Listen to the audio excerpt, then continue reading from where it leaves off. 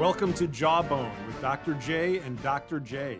I'm John Manza, Professor of Practice and Strategy Chair at the elite Joint Advanced Warfighting School, and I'm joined by Dr. John Mikolashek, Chair of Theory and History. In today's podcast and those to follow, we will be discussing war, history, theory, strategy, and current national security concerns. Joining us today is Colonel Andy Forney, U.S. Army strategist, and Wing Commander Shane Rutherford, Royal Air Force. Both of these gentlemen will graduate from JAWS tomorrow. Thanks for joining us. John, let me turn it over to you for the first question. All right. Thank you, Dr. Manza. So before we start, I don't have a question yet. I think we should congratulate these two for not only graduating, but what awards did you all rack up? Shane, why don't you go first? Thank you. Two awards, International Planning Officer was one, and then the Distinguished Writing Award was the second one. And Distinguished Graduate, don't leave that. Oh, and thank you. Yeah, that's the most important part. Distinguished Graduate as well, thank you. And non-distinguished graduate, Colonel Forney. I was lucky to be here, and I received the Dean's Writing Award for my paper that I completed for my research project. Yeah. All right, so before we'll talk about your papers, maybe. Yeah. Well, what we're planning on doing, since it's the first one, we'll start with Andy. He's older, wiser, more senior. Yeah. Tell us about your year at JAWS. So I was surprised. It was my second choice on the list of schools I wanted to go to. That really hurts. No, I didn't know. So what was first then? I wanted to get a fellowship. Frankly, it was all about geography, right?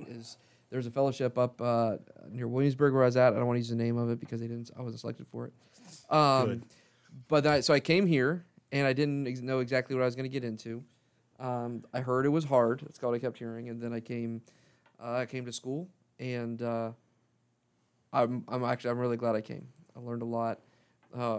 I would argue that when you go to professional military education, most people I think would say that about half the people are like in it to win it, and then you've got about a quarter of the people who are kind of hanging out, and you got a quarter of the people who are like, I really don't care.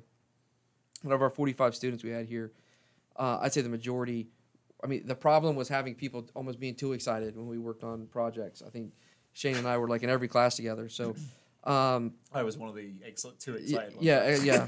I had to pull him back a little bit, but so it ended up being a great class with great faculty, and I think from my perspective, for me, having the chance to stop and think. I've frankly been running now almost for 5 years in different jobs, kind of doing a whole bunch of different things, but the opportunity to just kind of catch your breath, and then as you read some either things I read before, things I was reading again for the first time, to like literally feel the electrons in your brain start firing in a different way, and to start thinking about different things. That was what was really important. And the last thing I'll say is the ability to think about a concerted deep dive into strategy development and particularly campaigning. I think that's really important. I think that's really one of the things that, as you look at JAWS as we go forward, what we can build on and what we supply to the Joint Force is just a concerted multi-month deep dive into how we campaign at the international level. Shane, what do you say as a UK officer attending this American You have to do college? This in an American accent. So, Yeah, my American accent's worse than your English one. Oh, right? But for me, this was my first choice. I was fortunate enough to... and that's why you're DG. That's what that I was fortunate enough to finish atop my staff training list, so I was able to choose from any war college in the world. And as you all know, I've been in the United States for a while. And I love being in the US, so I was incredibly motivated to come and do this course for that. Not for geographic reasons, but because of what's on the curriculum. So tell us, is this different than how this would have been done in the UK? Yeah, so the course is really different, as Andy just alluded to, with 6 months dedicated to campaign planning and national security strategy. That isn't something that's in the UK course. The UK course is massive. There's like 175 people, a huge international contingent, and I wanted to be I wanted to experience that side of it on another course and try and really broaden. And as you know, that I've got a long-term plan with the United States. I thought this would be beneficial for me doing it this way. So, and like Andy said, it's been an absolute blast from start to finish, with having you distinguished gentlemen as our professors, obviously.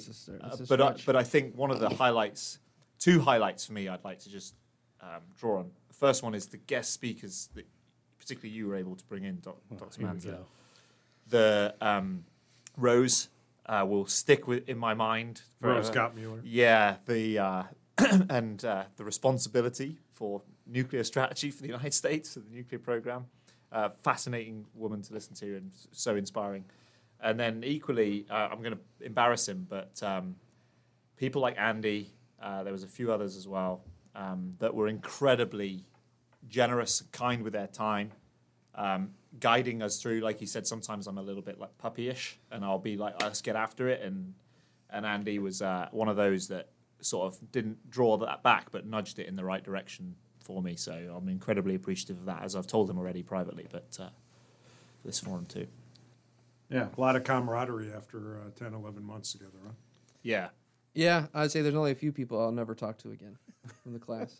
No, I mean, I'll joke aside. Could you name them? No, I mean, no, I think that, again, I would argue, and hopefully this is something that you continue to build on year after year, but, generally positive attitudes, willing to chip in, and, sometimes particularly folks I've seen who've recently come out of command in any service will think that they know it. I've been in command, I have the answers to all these things, and you guys have seen this before. But really coming in, being willing to learn, I think that added to that. And I think that one of the things that maybe that you touched on, Ruthers, but we only had 45 students, right? And so when I look at a lot of my compatriots, the War College, we're talking multiple hundreds of folks. The ability to really have a very small group with dedicated faculty at a very small group level, I think really helped out as well. Yeah. Helped with building that camaraderie, as well as the trip to the Pacific, I think helped out as well. But you were right, it's incredibly intense. We've got, my family's a little bit younger than Andy's, we've got similar, responsibilities, and children are doing different stages in their lives, but equally important. And, so that part is demanding, and then equally the course, there's such a high standard that everybody, there's no weakness around you. Certainly doesn't feel that way to me. So you've got to be on top of your game, otherwise you're going to stand out pretty quick. So Andy, you mentioned this trip to the Pacific. For the last that some of us attended 15 years, the school has gone to Normandy, and from the direction of the Joint Chiefs of Staff, we've been told to focus on the Pacific. So this year, Dr. Mikolashek led this field research effort into the Pacific. John, you want to talk about that a little bit? Yeah, so before we do that, we probably should talk about real quick what JAWS is. Yeah. And we have 2 elite students with us, so correct me if I'm wrong. But JAWS is a 11th month War College senior service, where the first half of the course, we'll say the fall semester, roughly July to December, they take 2 fields of study, theory and history, and strategy, under one Dr. John Manza over here. And then in addition, they have an elective, which I believe, see if I can get this right. Wing Commander Rutherford, you were in Dr. Craig Smith's American Revolution. That's right. And Andy Forney was in the most elite one of them all, World War II, under some esteemed historian. Some people say that's the class the stars fell upon. I'm not sure yet. I guess we got to take a couple years to find to be decided. No. The streets are talking. Yeah. That's what they're saying. So the streets are talking. the then complete in their elective, they do their thesis or ISRP, which Shane did his on the American Revolution, and Andy not on World War II, Korea. But he was still allowed to pass. And then in the January after winter break, we do OP, operational planning, campaigning, where they do lots and lots of planning, lots of reading of joint pubs. And then we attend after the Jim Thorpe sports weekend. Those that survived that and didn't blow out an Achilles or their knee, We went to the Pacific for Operation Forager, where we studied and we visited Hawaii, Indo-PACOM. Then we took a short little flight to Guam. Then a short little flight to Saipan. And we toured the beaches, went diving. We found some stuff out. So the Pacific trip, it was the first time we've done it, not Normandy. And overall, I think it went pretty well, despite John Manza not showing up. Well, some of us are involved in other things that broaden the student experience. Yeah. But I think, the important thing, and both Shane and Andy brought this up, there are several war colleges in the U.S., and JAWS is substantially different. First of all, much smaller, 45 students, 8 international students. Some of the other war colleges have 200-300 students in them. Those other war colleges, some people describe them as gentlemen's courses, and people play golf, and We just play Frisbee here. yes, and here it's much more focused on war fighting, as the name would. Yep. You would assume from the name, Joint Advanced Warfighting School. Yeah, I think it's an important distinction to make, and it's not to take anything away from any other courses, right? I mean, if you're going to another senior service college, that will have different focuses across the board. I think that if you're coming here, you're going to learn how to be a operational and theater level warfighter, and this is really, you've heard me say this before, it's a school of campaigning, right? You come here, the first half of the course we're in, khakis and button-up suits, and then, really it was January 3rd for us, uniforms back on, and guess what? This is warfighting now. And I think that was really important, particularly as I talked about, because I've had, people in all the other different war colleges or people gone to the war colleges, and I've told them what they're doing, and they're like, wow, what we did for like 5-6 months, they did for like 2 weeks, right? And so the value, I would argue, and clearly I'm biased, but the value I think we add to the joint force is that. John number one, John number two. John number one, I was saying the other day, he's a little older. He is much older. I was saying the other day, like, there's a level of cachet with a JAWS grad when it goes out to the force, right? You know what you're going to get. You're going to know somebody who's been schooled in a rigorous course on operational and campaign planning and contingency planning, and I would argue that their positions in combatant commands, in particular, or their joint headquarters or wherever they may go, should reflect that. And I think that, particularly when you look at the graduates that are coming out of here, I mean, they're going to go right into the toughest jobs out in the force. Well, maybe there's a good chance you guys can talk about your next assignments and how you think this course might help you out. Shane, go ahead.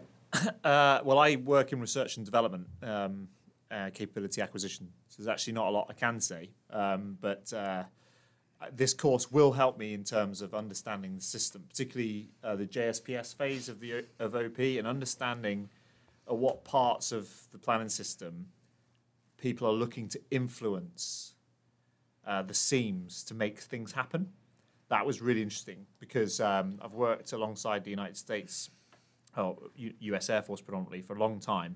And there is a cycle to their behavior patterns. And now I can make sense of that. I can understand where they're trying to influence. And equally, as a good partner, we will be able to bring that into our team about how we help communicate properly. Not only are our budgeting cycles misaligned, ours one's April to April, for example, that the whole system is misaligned from a UK to US perspective. So I actually found that element really, really useful. And that's something that's going to help me in my next job.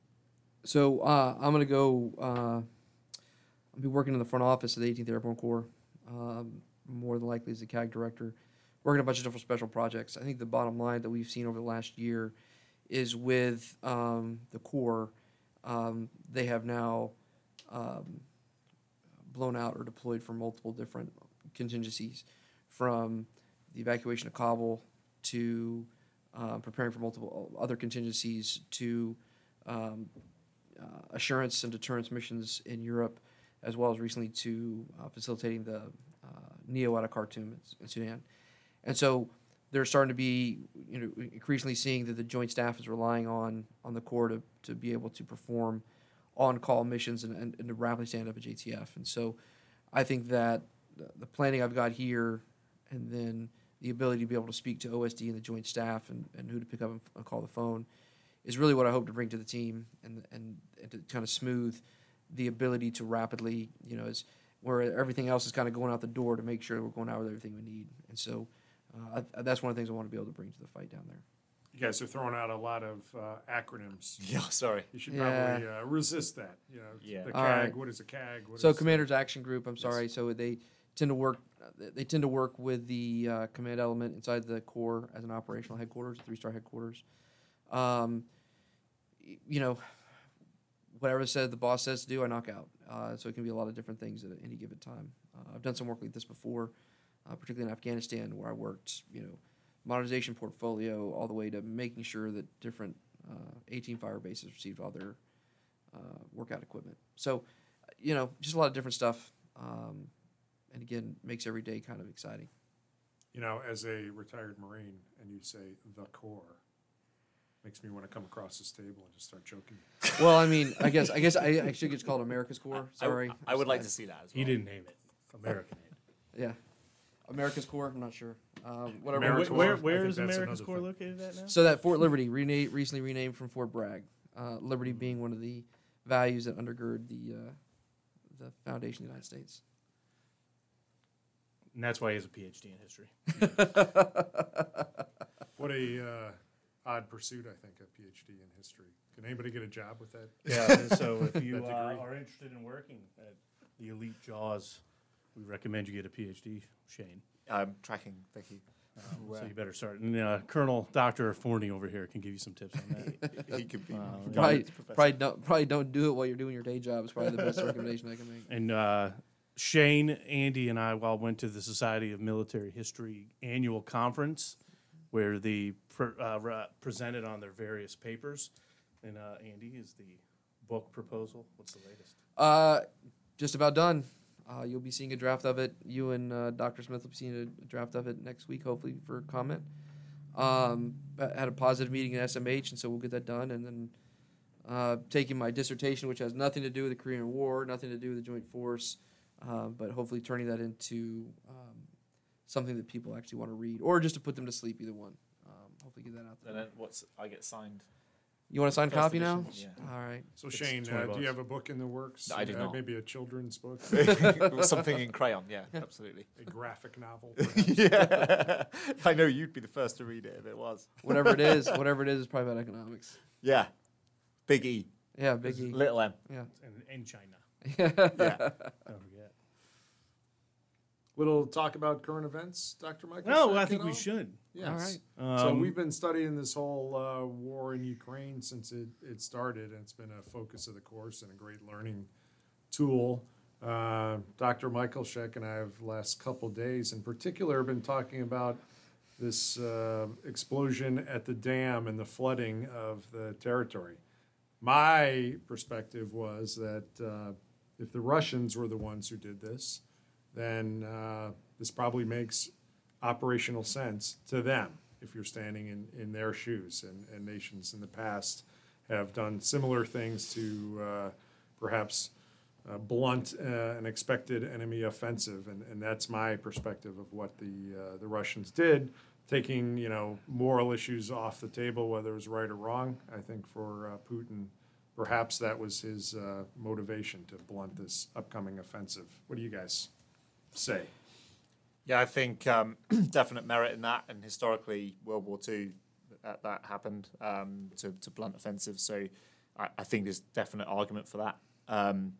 I think that it's an interesting tact. I think you briefed us a few weeks ago, Dr. Manza, on how you would frame your argument for strategy, and in that discussion you talked about how war trends in this direction, that you just tend to see these types of actions develop over time as war increasingly becomes more violent in nature. So I don't think it's a surprise. And I think that, as you've described, from their perspective, from the Russian perspective, it makes it makes sense. Whether I agree with it as an action is completely irrelevant. But yeah, as an action, it makes sense. Well, one thing I think we've tried to do, and in my cohort, where both of you were victims, I think it's important, and maybe one thing that Americans are not so good at is standing in the enemy's shoes, and so developing their mindset so that we're not surprised by the actions that they take. So as you said, Shane, I wasn't surprised by this action. Putin's regime is in deep trouble, so they will. Exactly. I think we should be prepared for them to do anything, no matter how distasteful we might I think find if we don't prepare that way as well, then we stand ready to fail in some area or some pillar, right? So by not accounting for it, I'm sure it was accounted for. We got smart people. Andy used to work in the offices that these people are coming up with these responses for. So I'm sure it was thought of, but we need to really get better at it more broadly. So I think one of the things that, and it touches a little bit on what my research project was on, right, was I think when you look at where the Russians are at now, particularly in terms of the operational level of war, their best units have been attrited, their best equipment has been attrited, and so when you look at now there's a recent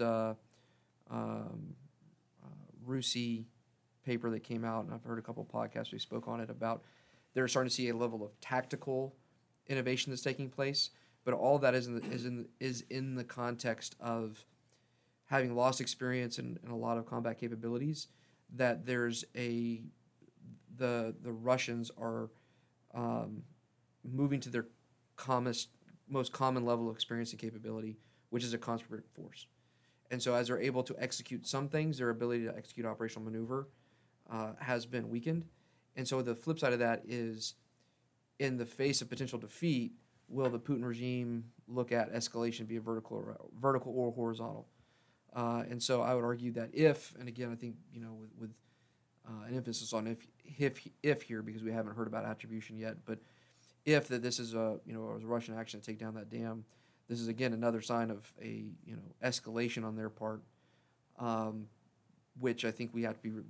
I think we as Americans and we as the West have to be prepared to see what does that escalation look like going forward. Yeah. So one thing, John, you and I have talked about is I think there's a pattern here that again I don't find surprising, which is that at the beginning of virtually every war that Russia fights, they are terrible at the beginning of every war. And then they learn lessons. They do attrit or have a purge of leadership, in this case, many of them killed on the battlefield. But then they organize themselves and come back with a more powerful force. What do you say about that, John? It is the Russian way of war. And you saw it in World War II, talking about the dams. The Russians, the Soviets then, blew it up while the Germans were advancing. What you see, the Russian way of war is not real nuanced. So the dam, alleged, if it's them, likely, fits what they're doing. And the Russians, unlike the West, the Americans particularly, are always going to trade lives in space for time. And I think this was just kind of classic Russian operational art here. And we'll see, though, if it works out. Or is this, as some have argued, other JAWS students, a strategic blunder for the Russians? The dam? Mm-hmm. So, you could argue the strategic blunder is invading Ukraine. Or invading Ukraine in such a way where you don't understand what the real center of gravity was. And I think that one of the takeaways I would argue is I think when I was in the Pentagon a year ago before I left here, the initial failure of the Russian offensive was a lot of backslapping and high-fivings in the E-ring they really took it on the chin. But I think we have to be very careful as we look at it. If I were to describe to you a force that was transitioning from generation of counterinsurgency to fighting a near-peer competitor while it was modernizing, while it was facing recruiting crises, while it was facing turnover at the highest level, you would, if I didn't tell you what country that was, I think a lot of folks would say, it's clearly the United States, or it's clearly the United Kingdom, right? And so I think we have to be very careful on two sides of this. Is number one, let's not think about, hey, the Russians were stupid or the Russians did things wrong. The other side of it, be very practical when we start talking about, and I put air quotes around this, lessons learned.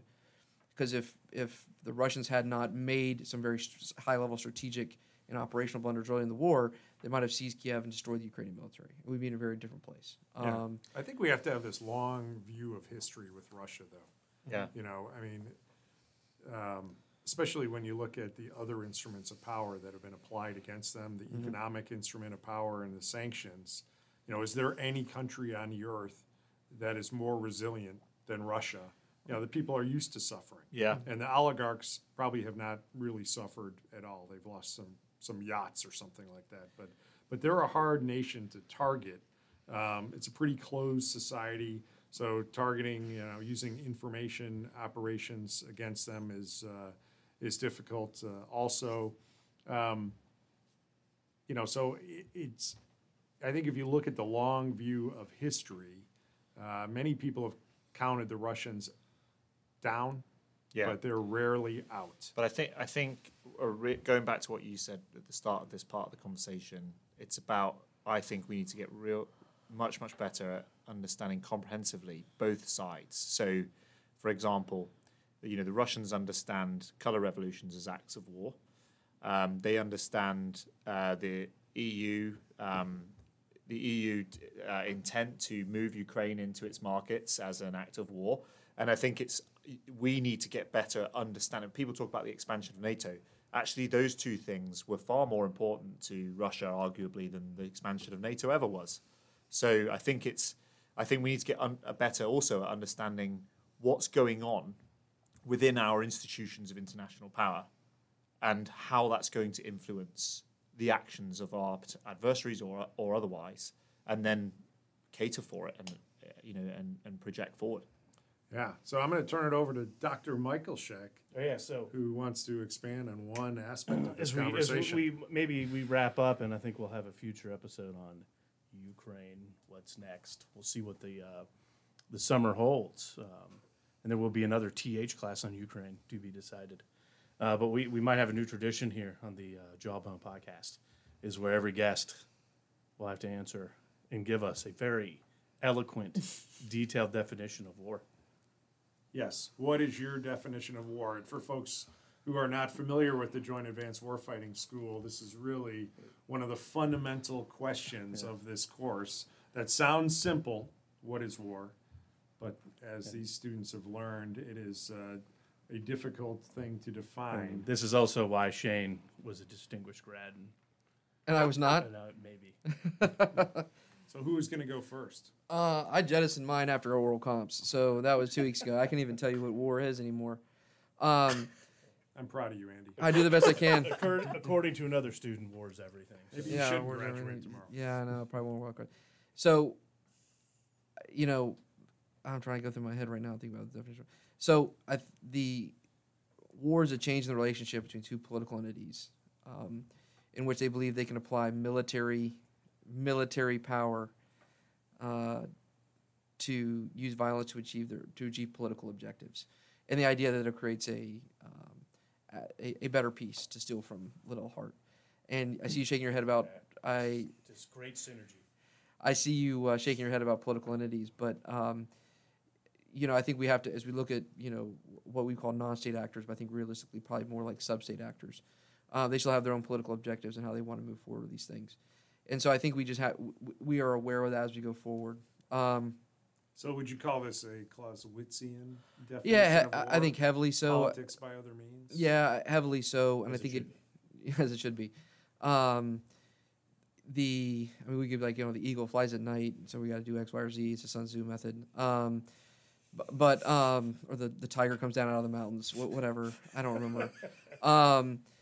But I do think we have to do is we think about the definition of war, and I think we're very comfortable with the beginning of war, and I don't think we're very comfortable with the end of war in terms of defining that. Yeah. And so I think our ability to say, and so, you know, when we talked about this a couple weeks ago, I said, you know, again, if war is the application of military pressure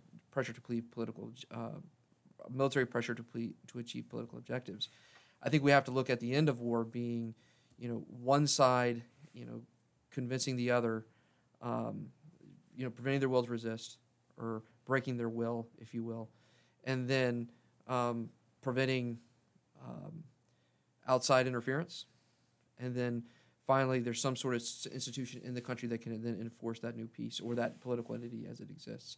And I am straight stealing that from Michael Howard's Winter War is Decisive. But I think we have to think about, and so, the example I used, again, a couple of weeks ago is, our current war against ISIS. And I say that we're ISIS-K or ISIS, or whatever we want to call it. We're still at war with them. And I don't think that's something that we can, that we have kind of rectified as a joint force, as a government, as a nation. But we are literally applying military power against them for some sort of objective, for no more attacks, I guess. And so I think we have to be very careful when we think about things like that, because violence can gain its own inertia. And if you don't, kind of frame where that war is supposed to go and what those objectives are and how you attain them, then I think you're in a tough problem, which I think you can point to Afghanistan as a perfect example of that. But again, as you heard me say before, my track record in wars is 0-1-1, so I probably still have a lot I can learn there. So, Shane, do you agree with that definition of war? I agree with elements of it. I think because he's English. And the trouble with my definition of war is, like Colin Gray says, if history doesn't support your thesis, then your thesis is wrong. My definition of war, history doesn't support it, right? Because my argument is that we're about to hit, I don't want to say a revolution, but we're about to hit a drastic situational change in certain types of technologies, which are going to change the way we think about war and the necessity for violence as a prerequisite to constitute war as an action. I think that Dr. Manza actually held my what do we call it again? Oral comprehensives, and he will attest to the fact that I was still struggling through my understanding of it at the time. But I will caveat that, the whole year I've spent thinking about this, I do believe that we are on the cusp of understanding things differently. I think our adversaries think very differently about what constitutes war, as we just talked about with the Russians, I think also with the PRC. And I think that the prerequisite of violence will no longer be required. And if you look at artificial intelligence, or if we look at other forms of critical emerging technologies, we will observe very quickly that violence is no longer necessary to achieve the types of political advantages that Andy talked about. I think Mark Milley's Chairman Milley's podcast and interview with Foreign Affairs recently, he alluded to some really interesting points about how the nature of war is becoming more of a concept of debate, even though he's firmly in the Clausewitz camp, I should say. But I think he's understanding that there is a distinct argument that it's not Mary Cowdall's version. That's not what we're talking about. We're talking about something different. We're talking about technologies we don't fully understand. And the ChatGPT era, the AI era that's being talked about in Congress now, are perfect examples of what I'm talking about.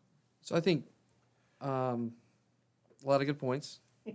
That means that basically is so I know Andy Net well now. That's basically that means basically a lot of good stuff there. That's nonsense. I'm going to tell you why. No, so I think you brought up the PRC, right? And so there is a school of thought that by particularly some of our colleagues, that we're at war with the PRC. The PRC is at war with us right now, right?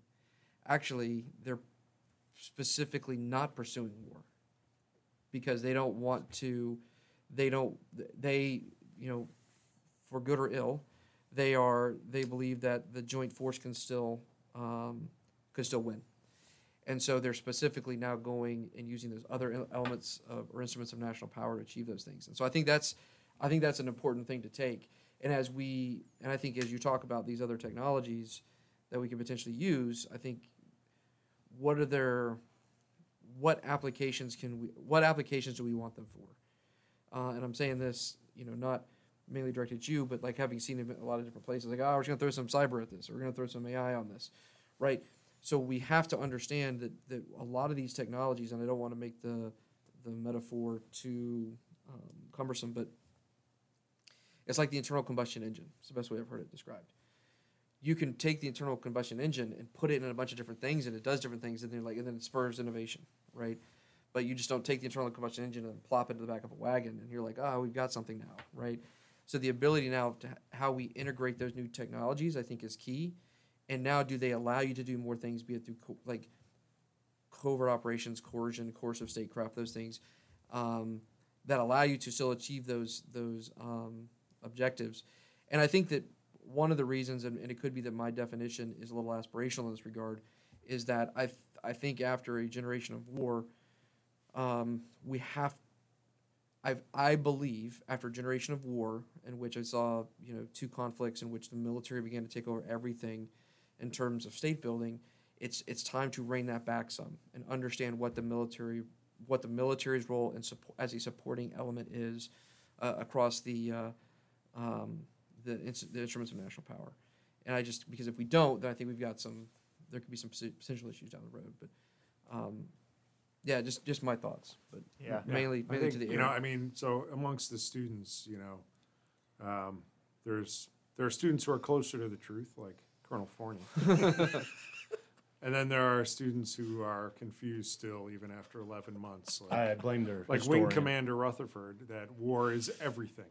So when we talk about the PRC, when we talk about that, I'm just summarizing, When we talk about the PRC, I think they are shaping the environment, but not necessarily at war with us, as many of our students. But it's a great discussion. Yeah. Because it's forced the students and us, the faculty, to think deeply about the use of force and the use of the other instruments. And I of think power. even continuing to have that discussion, even if it results in strengthening the traditional view, at least we're still going to have a better understanding. So that's why I don't tend to get too emotional about this discussion, as I know some people will. So when I go back and look at my notebooks from the course, every time I wrote down a definition of war, I folded the page down, right? I've got 5 or 6 different times I've folded the page down because I've evolved my thinking to political entities, to being like, hey, we need to talk about how wars end. We talk about what wars are. So I think that's what really JAWS should help provide the student who's here, right, is, a fertile ground to play with those ideas. And as you read and go through kind of experiential learning, to think about, okay, what is war? What is the application of military power? What's that translation function you see between strategy to operation to tactics and those sort of things? So I think that was one of my big takeaways from this course. John, would you like to wrap it up? No, I think if you enjoyed these definitions, I think we'll do this weekly, or not weekly, but every time we have a guest. In the future, we're planning to record at least once a month. When we have guest speakers come in, we'll bring them in, hard-hitting historical events, current events, we'll talk. So on that note, have a good one. Be elite. Read your Clausewitz. And your Sunset.